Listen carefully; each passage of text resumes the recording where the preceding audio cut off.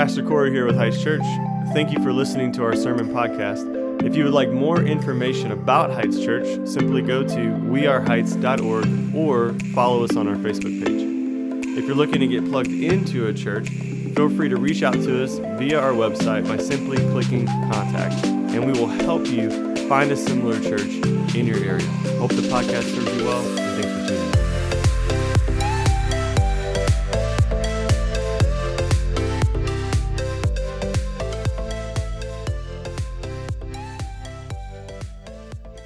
Reading today is going to be from 1 Thessalonians and also Acts chapter 7. We'll begin with 1 Thessalonians 1, verse 1 says this.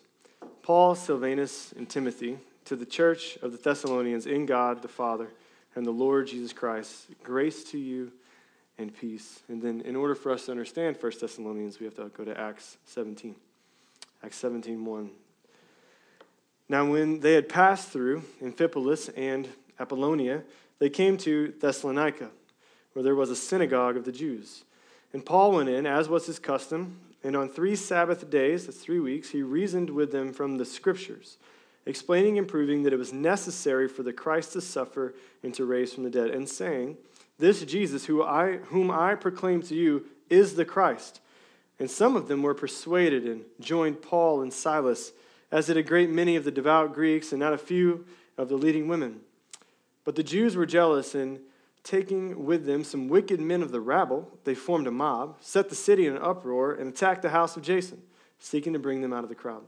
And when they could not find them, they dragged Jason and some of the brothers before the city authorities, shouting, These men who have turned the world upside down have come here also. And Jason has received them, and they are acting against the decrees of Caesar, saying, There is another king, Jesus.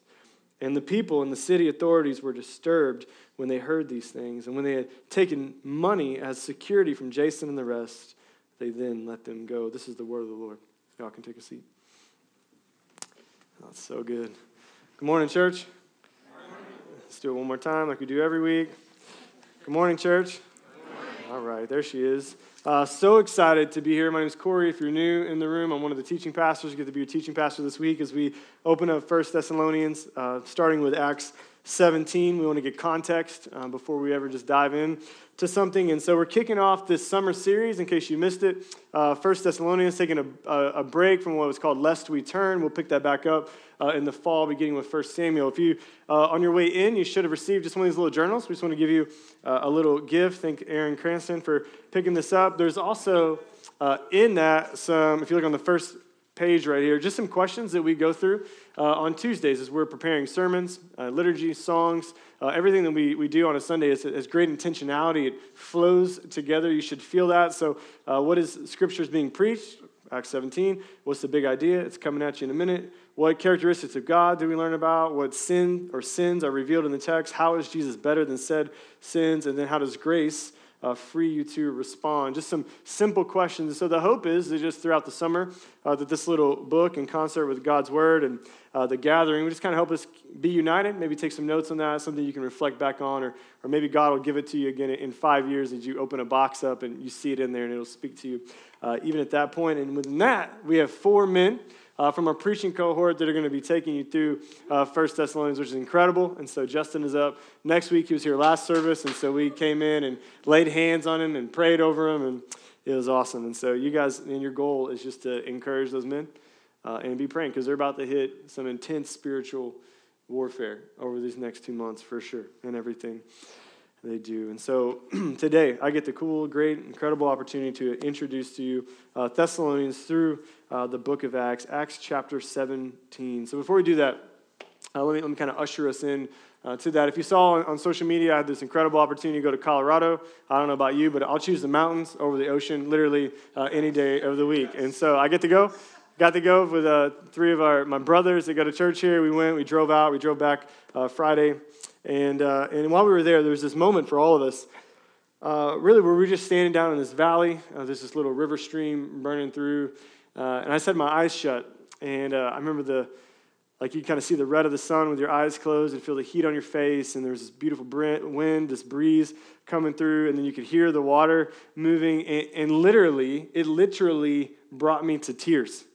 I was just sitting there just and tears just rolling down my cheek, just basking in the glory of God. Not worshiping creation. We don't worship creation. We most certainly worship the God of creation. And as I was sitting there, just really like taking in all of this, all the feels of being down there, I was just thinking like, there's a worship set happening that does not involve a guitar and drums. And it was most certainly, it was just creation crying out to the glory of God in that moment. And the scriptures say, like, if we fail to cry out to the glory of God, the rocks, listen, those boring old rocks, you hear me? The rocks will cry out to the glory of the Lord. And so we just sat there just in that moment, and we were just kind of processing through and talking about it together. And what was even more stunning than the creation is just the reality that God, for whatever reason, in his mercy, in all his wisdom, has chosen to create us as humanity as part of that creative order. Not like the rocks and not like the river and not like the breeze, but in his image. And he's created us for a specific purpose, and that is most certainly to worship him. But in worshiping him and through worshiping him, he's designed us to share the same message of the rocks, but to the rest of humanity. And that message is the gospel. And so what led me to worship there in that moment was not just a river and stream and breeze, although how beautiful of the Lord to create a breeze. Like, who would have thought? Let's create a breeze. Let's just create wind, and it will exalt my glory. Who would have thought that? Only God would think like that. It's just so crazy. But man, he designs us in the Imago Dei so that we can share the same story that creation shares, and is that everything is pointing to King Jesus. Our need for Jesus, his love towards us, the undeserving grace and mercy that we get given. And in that, then, it is worship. Listen, it is worship that drives us to share the gospel.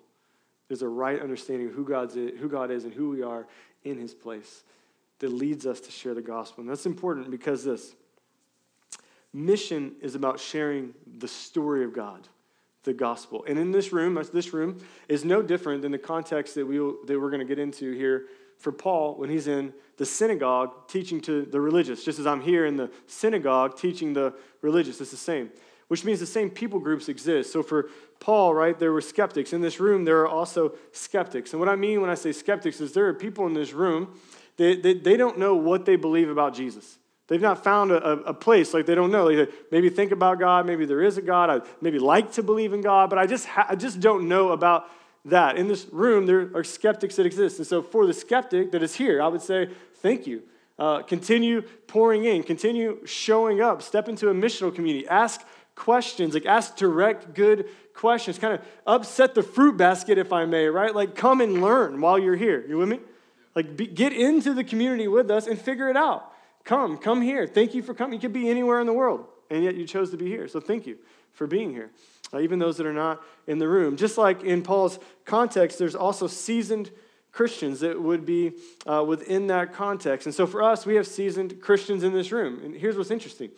For the first time during COVID, season of COVID we're in, we had what's called transfer growth. If you don't know what that means, that's where Christians come from another church into your church. Now, more often than not, we don't trust that scenario, to be completely transparent with you, because we've never had transfer growth. 90% of the people that come through our doors of our church, we've met through missional community, the primary way that we make disciples. That means we met them at CrossFit, or we met them at jiu-jitsu, or at the marketplace, or at work. Like we meet people, we get to know them, we share the gospel with them, we show them what the gospel looks like. They move from skepticism to faith, and they become a part of the church. That's what we've seen for 7 years. Year after year, it's been incredible. So to have transfers, we were like, what is that?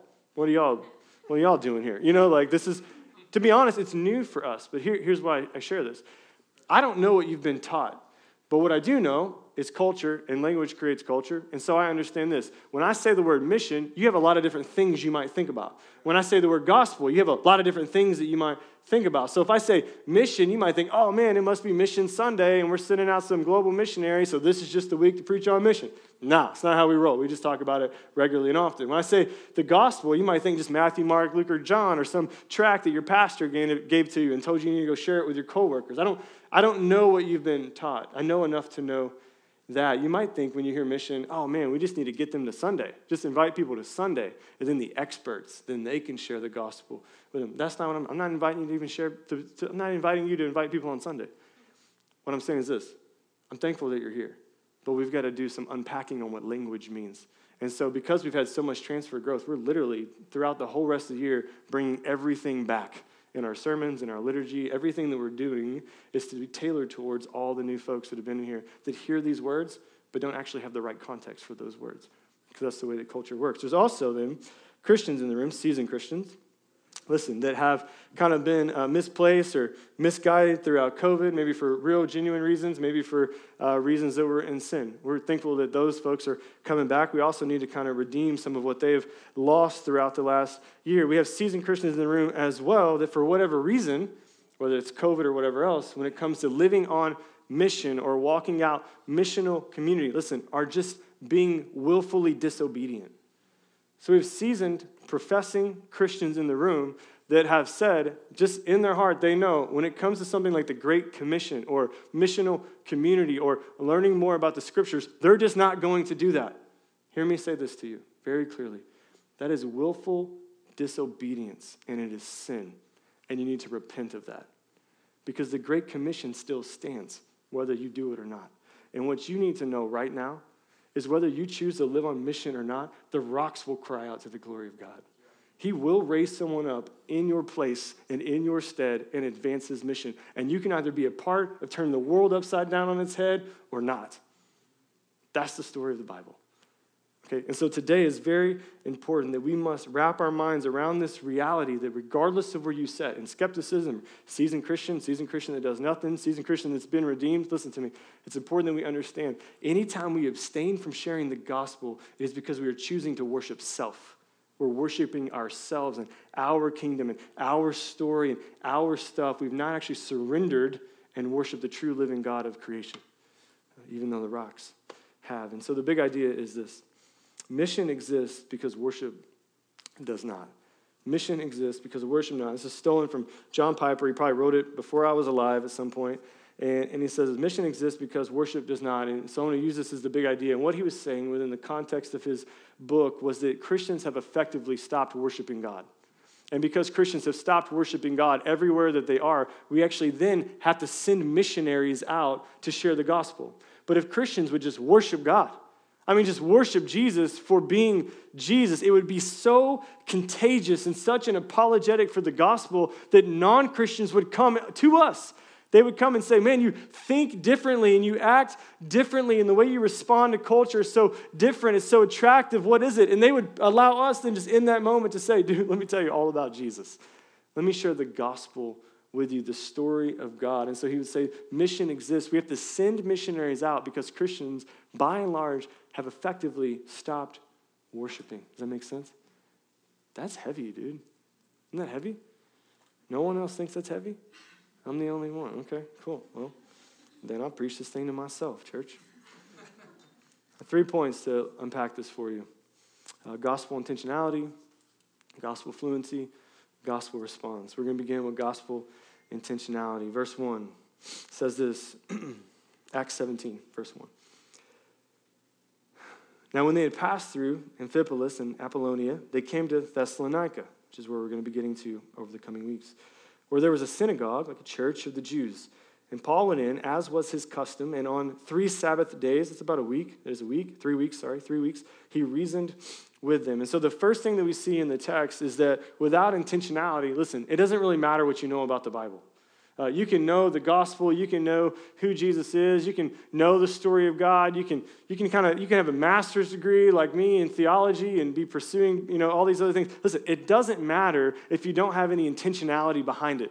Paul starts off here, right? He goes to the Jews. He cares about who he goes to, and he cares about where he goes to and who he's sharing with. And so as we're looking at, this is Paul's second missionary journey. He's entering into a place of the region of Macedonia. He's in a town of Thessalonica. It was like the New York City of their time. Super transient. It was a port city, highly diverse. There were thousands of gods. Listen, thousands of gods of creation that they would worship. It's called pantheism. They would worship all these different gods that allowed them to do whatever they wanted to do and made them feel good about themselves.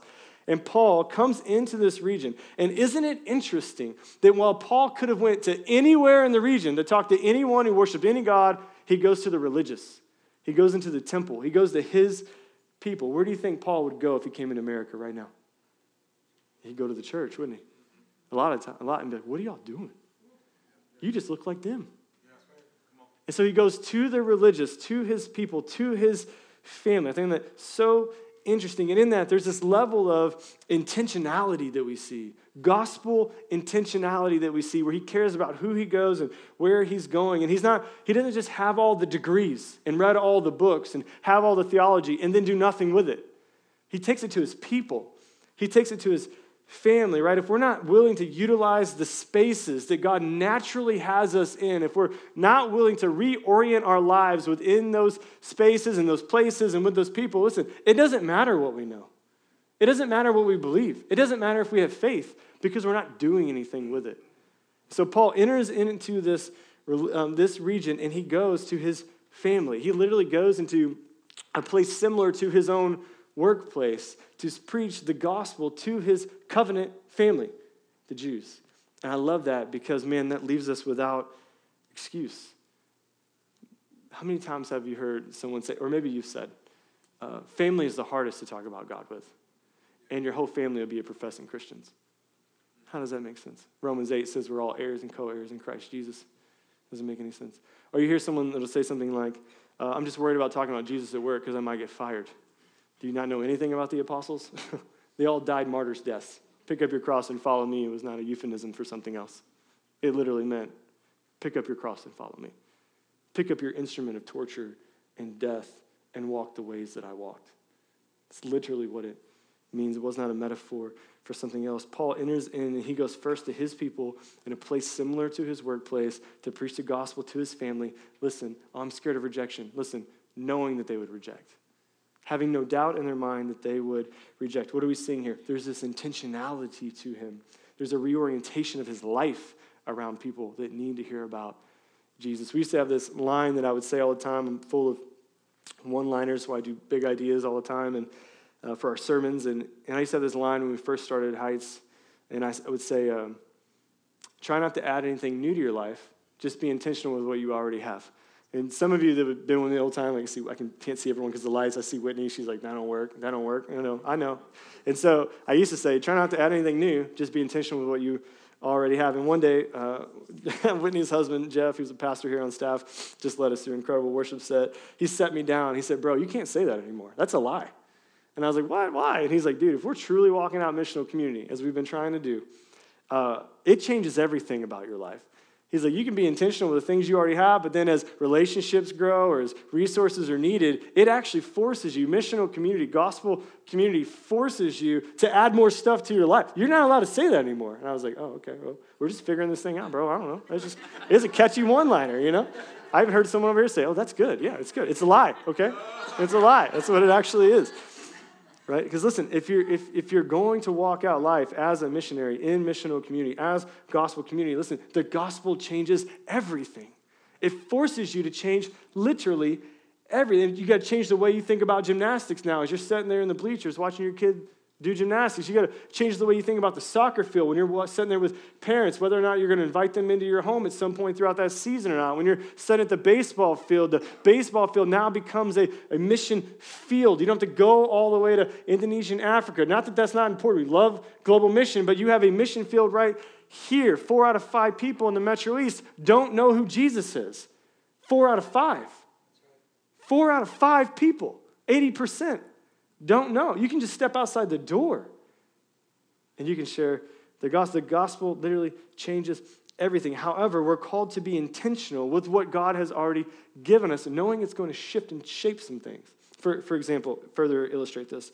I enjoy fitness, not as much as David Seaton, as you can tell, but I do enjoy fitness, okay? I don't talk about it as much. I did do CrossFit for 5 years. I just don't talk about it as much. Love CrossFit, got out of CrossFit, started doing jiu-jitsu. Both of those things I started doing just to hang out with non-Christians, right? Don't trust a pastor that don't hang out with non-Christians, okay? And so started CrossFit to hang out with non-believers, started jiu-jitsu 5 months ago to start hanging out with people that were not yet Christians. And now here's the point. I've not added a new category to my life. I enjoy fitness. I enjoy being outdoors. I enjoy those things. What I've tried to think through is how does the gospel lead me to be intentional with the desires that God has already given me? Does that make sense? Okay, and so I stepped into jiu-jitsu 5 months ago, one of the newest people there, so that means I get beat up literally all the time, okay? If you ever want to come up and hit your pastor, just know other dudes do it all the time, sometimes even ladies, and it's a terrible experience, okay? But I've had to reorient my life to do that, right? I have to drive to Pontoon Beach now, 20 minutes there, 20 minutes back. That's an hour of your time. That's a lot of time. I have to reorient when I meet with you all throughout the week on Tuesdays and Thursdays. I don't meet with you all during lunch during that time because I'm going to go hang out with non-Christians, right? I need time with them as well, sometimes more time with them. So I met this cool prison guard, though, that I get to roll with, and we had a conversation one day about his job and what he does in corrections. And he's telling me all about his job, and I was sharing a little bit about my story with him. And I said to him, I said, bro, the only difference between me and the guys you get paid to watch is that I never got caught. And he was like, oh, yeah? And so then we really get into my story. And if you know me, you know my story's a little wild. I was like, yeah, absolutely. And so we start talking about that. And then he says this to me. He said, yeah, but you chose to do better. That's what I tell my guys, they can just choose to do better. And I looked at him and I said, no, man, I did not choose to do better. Jesus Christ radically saved me from a life of sin. And then he commenced to choking me out, okay? And so that was our day. And that's all the time I had. I didn't have the time to sit down and share the gospel, and do all these things. But what I have been is this. I've been available for the last 5 months. John Myers and I even went to a Fuji tournament, 2.5 hours away, just to spend time with those dudes. And so, right, the gospel will lead you to a whole new gospel intentionality. You don't want to add much new to your life. Just ask the Lord, what do you already have? Like, what have you already given me a desire to do? And then how do I use that thing and reorient my life around those people? And then know it's going to cost, right? $160 a month to do this. It's going to cost gas to go there. It's important, though, because you have to surround yourselves with folks that are not yet Christians. Let me ask you this. Actually, let me share this. That guy that I shared that with, I thought he was going to cancel me. That's what our culture does. He invited me to his house. It was an hour drive on a Sunday night. Totally terrible drive. It's the worst. And then we get into some stuff there talking. And then he invited me to serve him. And I show up, and the job was already done. I didn't get frustrated about that. I said, okay, cool. Because when Levi invites you over, if you know your Bible, you go to his house. You know what I'm saying? I share that because I want to get to this question here. I want you to challenge you. Do people who are not yet Christians invite you into their home or not? Like, do folks in your life who are not yet believers invite you into their home, listen, because you've been intentional with them? Do you see them reorienting their life around you because you have reoriented your life around them? It's a good challenge. The answer to that question, yes or no, will tell you whether or not you have gospel intentionality, whether or not you are willing to share the gospel with those folks. You still tracking? It's a challenging question, yeah? Verse 2 says this, second point, gospel fluency. Gospel fluency, second point. And Paul went in, as was his custom, and on 3 Sabbath days, it's about 3 weeks, he reasoned with them from the what? He reasoned with them from what? Scriptures.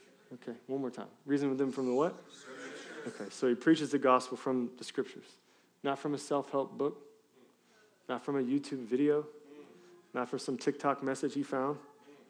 From the scriptures, verse 3, explaining, listen, and proving that it was necessary for the Christ to suffer and to rise from the dead, and saying, this Jesus whom I proclaim to you is the Christ. And this is so important because there's so many people that say, well, I don't know how to share the gospel. I don't know what the gospel is. I know. This is why we're doing this, why we're dialing everything back. My number one quarrel I have with the church in America is that at some point pastors stop preaching and teaching the gospel, like as the story of God. And so we're going to clear that up for you now. So Paul reasons from the scriptures.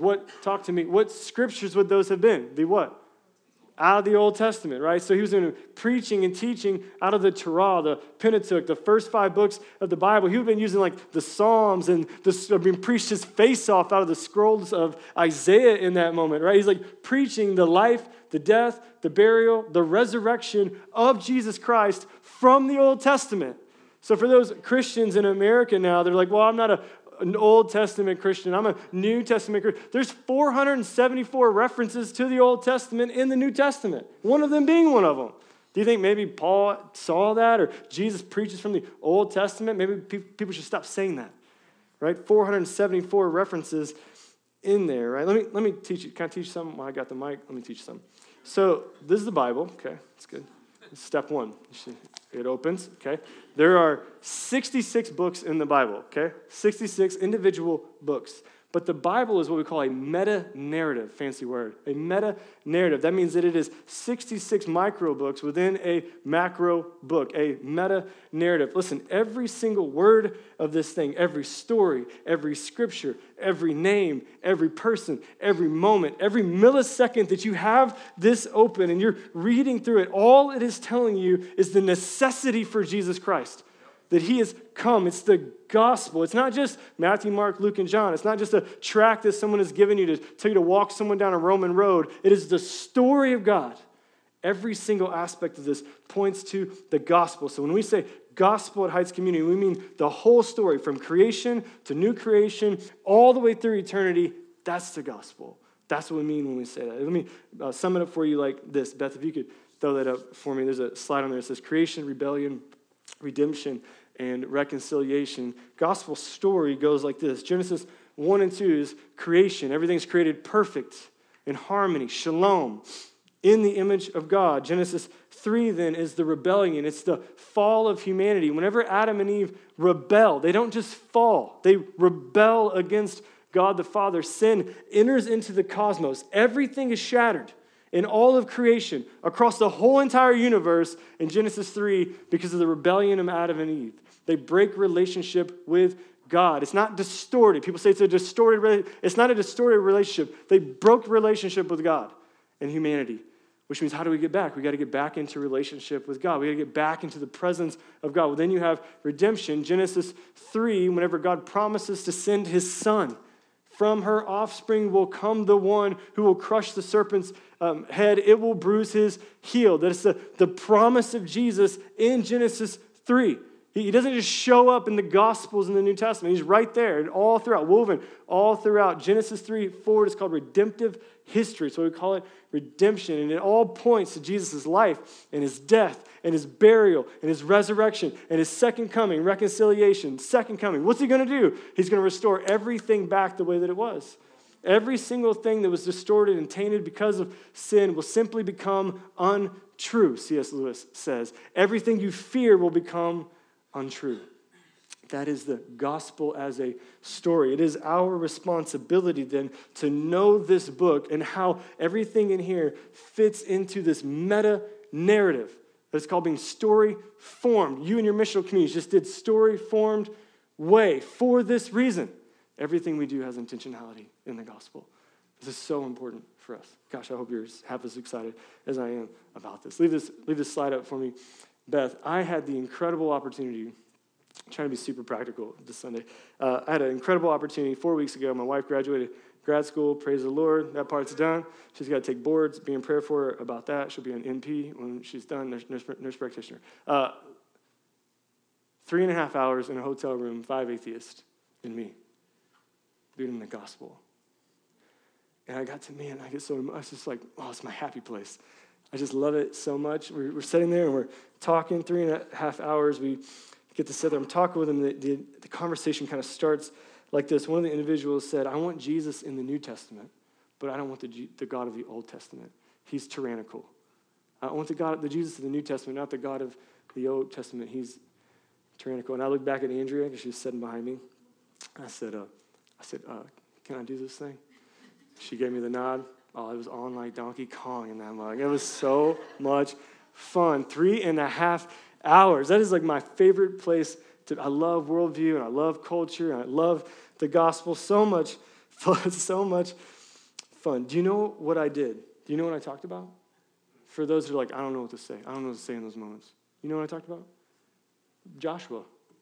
The book of Joshua. Practically the whole entire time. I just reasoned and encouraged and brought forth, arguments from the Old Testament, like Paul is doing in the synagogue, from the book of Joshua. I started with this. I literally said, first I need you to know they're the same. And then the whole table was like, I was like, oh, dear Lord.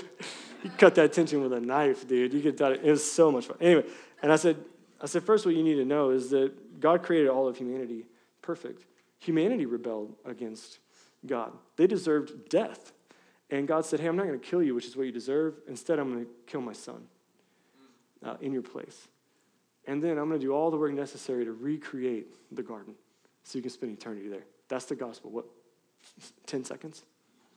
That's the whole gospel. And they're like, huh. I said, and that's the same thing I ask you, do you have a context for that sort of love?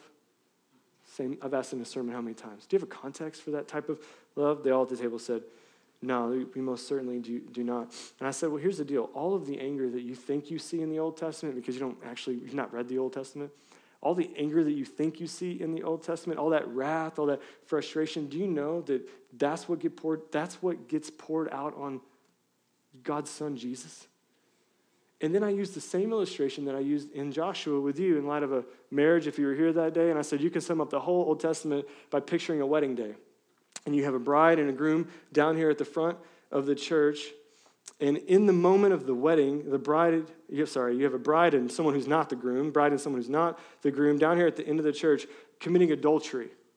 And then you have a groom who's the actual groom coming down. He sees this taking place down there at the end of the aisle, and he walks all the way down the aisle and looks at them in the midst of them committing adultery, cheating on him, right? Bride, soon-to-be bride cheating on him, looks at the bride and says, I do. I'm all in. Whatever it takes to win you back, I'm going to model that level of grace, that level of love, that level of sacrifice. I'm going to model that for you. I looked at them at the end and said, do you have any context for that sort of love? And they said, no, absolutely not. That's absurd. I said, yeah, that's the gospel. And that's how we sum up the Old Testament. And then all I did was talk about Joshua. Just like God promised to save and redeem Adam and Eve through the Son, so also, do you know, like, God redeemed the Israelites from slavery? They didn't deserve that, and he sets them free from Egyptian slavery, and then they rebel against him, and they cheat on him, and they cheat on him, and they cheat on him, and they cheat on him, and he just keeps pursuing them, and keeps loving them, and keeps going after them, and keeps modeling redemption toward them. I'm like literally like almost on the table in a hotel lobby, okay? And like, do you understand? Like, that's the Old Testament. That's the gospel in the Old Testament. And then I asked them, who was at fault? Was humanity at fault or was God at fault? A whole table of atheists. Humanity was at fault. And then one of the ladies said, I don't even know where I'm at in my notes. One of the people said to me, they said, well, I want Jesus, but he's going to have to wait. And I said, well, you need to know Jesus doesn't wait. Jesus is king. And she said, you mean to tell me, if I don't profess faith in Jesus, he's going to send me to hell? I said, I will 100%, with 100% certainty, I will say, yes. You could have felt the tension after that one. Same tension I felt earlier, whole table, right? Like, what? Oh, that's why I'm not a Christian. That's why I can never. That's why I don't. I said, hold on. Let's go back to the story. So let me just ask you, in the story that we've talked about in the last couple hours, right? God has pursued, God has redeemed, God has loved, God has been gracious. Humanity has turned from that every single time. Is that what we agreed on? That's what we agreed on. I said, okay. I said, well, I'm offering you the same thing that God was offering the people of Israel, Adam and Eve. And so, why is it God's fault that he loves you so much that he's willing to give you over to your own desires? And your desire in this moment, as you just told me, is that you don't want Jesus, but the offer's on the table. I said, who's at fault here? And they all said, we are. 5 people, man. And, oh, gosh. It's just, sorry. It's just, give me a second. Pull it together here. All right. Gosh, just their desperate need for redemption. And to see them just look at the cross and say, that's not for me. Look, we're not responsible for who says yes or no. We're just responsible to share the story. That's all he's called us to do. Just share the story. I mean, it's heartbreaking and it's hard, but there has to be a call as well. So Beth, throw this up for me. Gospel fluency without a gospel call reveals a lack of gospel intentionality. A lot of gospel in that sentence. Listen, gospel fluency without a gospel call, that gospel call being, do you believe this or not? Do you want to profess faith in this or not? That is a gospel call. There was nothing weird about it in that scenario. There's nothing awkward in that scenario. There's 5 atheists and me hanging out in a hotel at 2 o'clock in the morning. That might be weird for some of y'all, but you got to reorient your life around people, right? So gospel fluency, understanding the gospel as a story, as a meta-narrative, without a gospel call, do you believe this, reveals a lack of gospel intentionality. If you have not sat down across the table from someone in your Christian life and said, do you actually believe what I'm saying? Would you like to profess faith in this Jesus? Listen, the way you answer that, have you or have you not have done that? Is that a regular thing that happens? Reveals your gospel intentionality. If the answer is no, I don't do that, listen here, you're not intentional with the gospel. The Great Commission still stands. Whether or not you continue to push that thing forward or not, it still stands. It was a Great Commission. It wasn't a suggestion. Commissioning. And just as the rocks will cry out to the glory of the Lord, you better believe God will raise people up in your place and push them out. And he will advance his mission. Amen? Gospel response. Third thing I got. Number 4, verse 4. And some of them were persuaded and joined Paul and Silas and did a great many of the devout Greeks, as did a great many of the devout Greeks, and not a few of the leading women. Shout out to our godly women. Verse 5, but the Jews were jealous, and taking some wicked men of the rabble, they formed a mob, set the city in an uproar, and attacked the house of Jason, seeking to bring them out of the crowd. They get all up in their feels about this. Verse 6, and when they could not find them, they dragged out Jason and some of the brothers before the city authorities, shouting, these men, oh my gosh, these men who have turned the world upside down, church, have come here also. And Jason has received them. And they're all acting against the decrees of Caesar, saying there is, in fact, another King Jesus, and there is. And the people and the city authorities were disturbed when they heard these things, and when they had taken money as security from Jason and the rest, they let them go. 33. So some respond, and some most certainly do not. Again, we're not responsible for how someone responds to the gospel. The reality is, here, just clear the air, everyone responds to the gospel. It demands a response. If you hear it and walk away, that's a response. If you hear it and receive, that's a response. And so in this, we have men that respond. We have a lot of women of the faith, which doesn't surprise me. You still see more women committed to the church and to Jesus than you do men. Not changed much there, has it? But you have this religious people contextually responding to the gospel. And some are coming to faith. Like new life is happening, regeneration is happening. They've spent their whole life like hearing this, that you got to achieve and earn and do good things. And now Paul is coming with this new teaching, man, and is resurrecting like new life inside of the Stoic temple. They're getting to see people, see their brothers and sisters are responding to the gospel. They're getting to see people respond to the Holy Spirit moving in this temple, right? It's just an incredible thing. They're responding because for thousands of years, they've been told, if you do the right religious work, you'll be saved. If you do good works, God will love you more. Many of you in this room have been taught the same thing. If you do something good, if you do good godliness, then God loves you. And then Paul comes in, and hopefully I come in and anyone else on the stage, and we say, not so. That is not the gospel. The gospel is you can do all the moral good works in the world. They're never going to earn your place back before your Father. Period. There's only one who earns your position in the kingdom, and his name is Jesus. And he does good, incredible, perfect works in your place so that whenever you fail, it's not on you. Whenever you fail, there's a cross that stands behind you in a Jesus, and he says, I knew all along you were not going to achieve this thing. And then he dies. He resurrects to new life, sending you the Holy Spirit. And that's what makes you good. That's what provokes in you and evokes and pulls out of you good works is the Holy Spirit. Not your actual good works. And so as the Holy Spirit manifests in you in concert with his word and walking out missional community, walking in church community, that's what makes you look more like Jesus. Not just reading your Bible and just praying. There's a heart change. There's a regeneration that happens here. Let me ask you, can you genuinely say, oh my God, can we just be real with each other for the next, I'm already over 5 minutes, so let's just be real with each other and then I'll close. Can you genuinely say that you've had a real, genuine heart change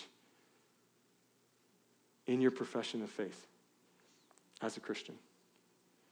Because the same context that exists for Paul is sitting in this room, sitting right here in this room. We have skeptics that are sitting in the room, thankful that you're here. You would know. You say, no heart change.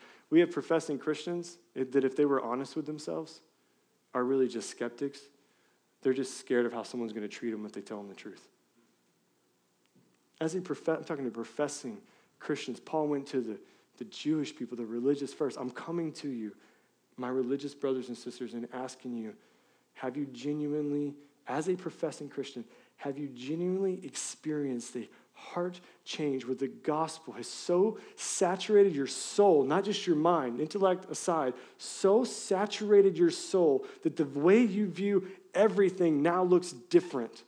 That the way you view your work, the way you view your family, your parenting, your friends, your lost brothers and sisters, your city, like, does it saturate you to such depth that every aspect of your worldview now looks different? If the answer is no, you're probably not a Christian, or you might just be ignorant to how you're supposed to respond to the gospel. I don't mean ignorance in a negative way. I'm being serious. This is a real question you need to ask yourself. Intellectually, it doesn't matter if it does not come down and penetrate the depths of your being. And from there, then, Jesus just invokes worship. I mean, worship is what drives mission. If you're not living on mission, it's probably because you're not worshiping Jesus. It's because you're too busy worshiping yourself. Listen, there's something about Paul here that is so incredible where Paul doesn't view being a missionary as something he does. Paul views being a missionary as an identity. It's just who he is. This is what the gospel calls us to do. Gospel fluency causes us to have gospel intentionality, which leads us to a gospel response. And that response is, missionary is not just something you do anymore. It's just who you are. Charles Spurgeon would go as far to say, every Christian is either a missionary or an imposter. I'm just calling you to ask the question, are you an imposter or not? And no, it's not like a slap on the wrist. It's like, let's just be honest. Here's the deal. We have too much to do the next year to think we're doing it with people who are of the faith that aren't actually of the faith. Like over the next year, right, we're relaunching a capital campaign next year. It's gone great so far. Most of you don't even know about that because of COVID. We're going to be sending Paul out to plant a church in the next year. We're in the process of launching 3 to 4 more missional communities. The world is getting turned up on its head by Heights Community. And we need to know. We just need to know. We need to define the relationship. Are you on mission or are you the mission? Pastor David says regularly, you're either on mission or you are the mission. And so we just need to know where the sideways energy needs to go before it comes. Too much to accomplish over the next year. How do we do it? How do we accomplish this? How do we turn the world up on its head? 5 more minutes and then I'll be done. Tell the Heights kids I said sorry whenever you check them out. If you could throw up this vision frame for me, I'll be quick. This is something we use as pastors and staff to decide everything that we do as a church. It's called the vision frame. I know you can't read the small print, so don't try to read it. Just read the big print. Vision frame. This is the best I could do texting Jeff from 15,000 feet up in the air on a mountain. Vision frame right there in the middle. You see that? You guys see that? Yeah. Okay, at the top you got markers. You see that? Yep. On the right it says mission. You see that? Down below it says strategy. See that? And then values. This is what we use for we try to use for every single decision that we use. If you've asked us to do something and we said no, it's because we believe it doesn't fit in the frame. Like just like you're taking a picture of something, if you're out of frame, you're out of what? You're out of frame. You're out of the picture. And so whenever you look at this mission on there, it says inviting people into the family. That's all we want to do. Very basic, very simple. Strategy. How do we do that? Down at the bottom, you don't need to read it. It says Sunday. It says the primary way that we make disciples is through what? Missional community, which we say every week, and then DNA, which some of you are in. The values then, or what? We say it every week. There's 3 things we're about at Heights Community. What are they? Gospel, community, and mission. We've never wavered on that, not once in 7 years. And the markers you're less familiar with, this is what we want you to look like. So if you are being intentional with the gospel and growing in your gospel fluency and you're responding to the gospel, our expectation, I know you can't read that, is that you would grow as family. You would understand better what it means to be the family of God, that you would understand hospitality better, that you would start reorienting all of your resources. That's your money, your time, your kids, other people's kids, your household, your very house itself. You would say, this ain't my house. The Lord has given me this house so that I can live on mission for other people. You would grow in your hospitality, your awareness. You would grow then in what it means to be missionally strategic, that you would be thinking. Like Paul, with this gospel intentionality, you would think, where do I need to go? Who do I need to place myself around? So what if it costs more money? I'll pay the fee to get around this people so that I can share the gospel with them. And then the last one would be story-formed. That's why we did story-formed way, because 99% of the Christians don't actually know the gospel. So we want to teach you the gospel within our missional community. Over 300 people went through missional community. Don't think this is all that happens at Heights right here. Okay? Very short-sighted. We have over 350 people now in missional communities throughout the week, learning the gospel and being challenged to live on mission. That's how we turn the world up on its head. You with me? If you look at this, lastly, and you think, I'm not about that. I'm not going to do that. I know in my heart I'm just not going to do that. Listen, I say this with the most grace and love I can say it with. This is not the church for you to be in. It's not the church. Love you. May God bless you and keep you. This is not the place for you. God has called us to turn the world upside down because people are dying, dude. Like they're preaching like David Seaton. They're dying and going to hell. I need to say it more. This is the way that we challenge that. We push back the gates of hell to see people come to faith. Amen? Amen. Stand up with me. If you are one of those elect, this is a meal it's for you. Communion says this.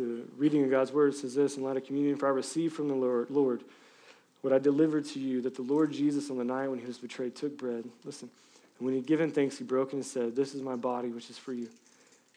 Do this in remembrance of me. In the same way also he took the cup after supper, saying, this cup is a new covenant in my blood. Do this as often as you drink it in remembrance of me. Listen, for as often as you eat this bread and you drink this cup, you proclaim the Lord's death until he comes. So as our time of response, if you'd like to give offering during this time, feel free to do so. Most certainly as we enter into communion. Man, when you take communion, it is a reminder of the gospel. It forces you to reorient around the gospel, forces you to respond to the gospel. He says, this is a new covenant. Take this bread and eat it. It's my body that was broken. Take this cup and drink it. It's the cup, the blood that was spilt out on your behalf. It is as you ingest this communion, it makes you story formed. It's reforming in you the gospel. For those of you that are in the room that are those professing Christians, and you just know I'm not actually a Christian. Let me encourage you, don't take communion. Because in the following verses after this, Paul says, if you take this communion and you're unrepentant, you're actually eating death into yourself. What he means by that is you're hardening your heart to the truth of the gospel. And the gospel will actually become more and more unbelievable to you. Because you're saying, I believe something, but you're not actually utilizing it. And so stop playing games with it. Today you can repent and you can profess faith in this Jesus as Lord. Or you can just be real and say, I'm actually a skeptic. I'm actually not there. And dude, we would love to have that conversation with you. We would love to have that conversation with you. For those of you that are in Christ, this is a meal for you.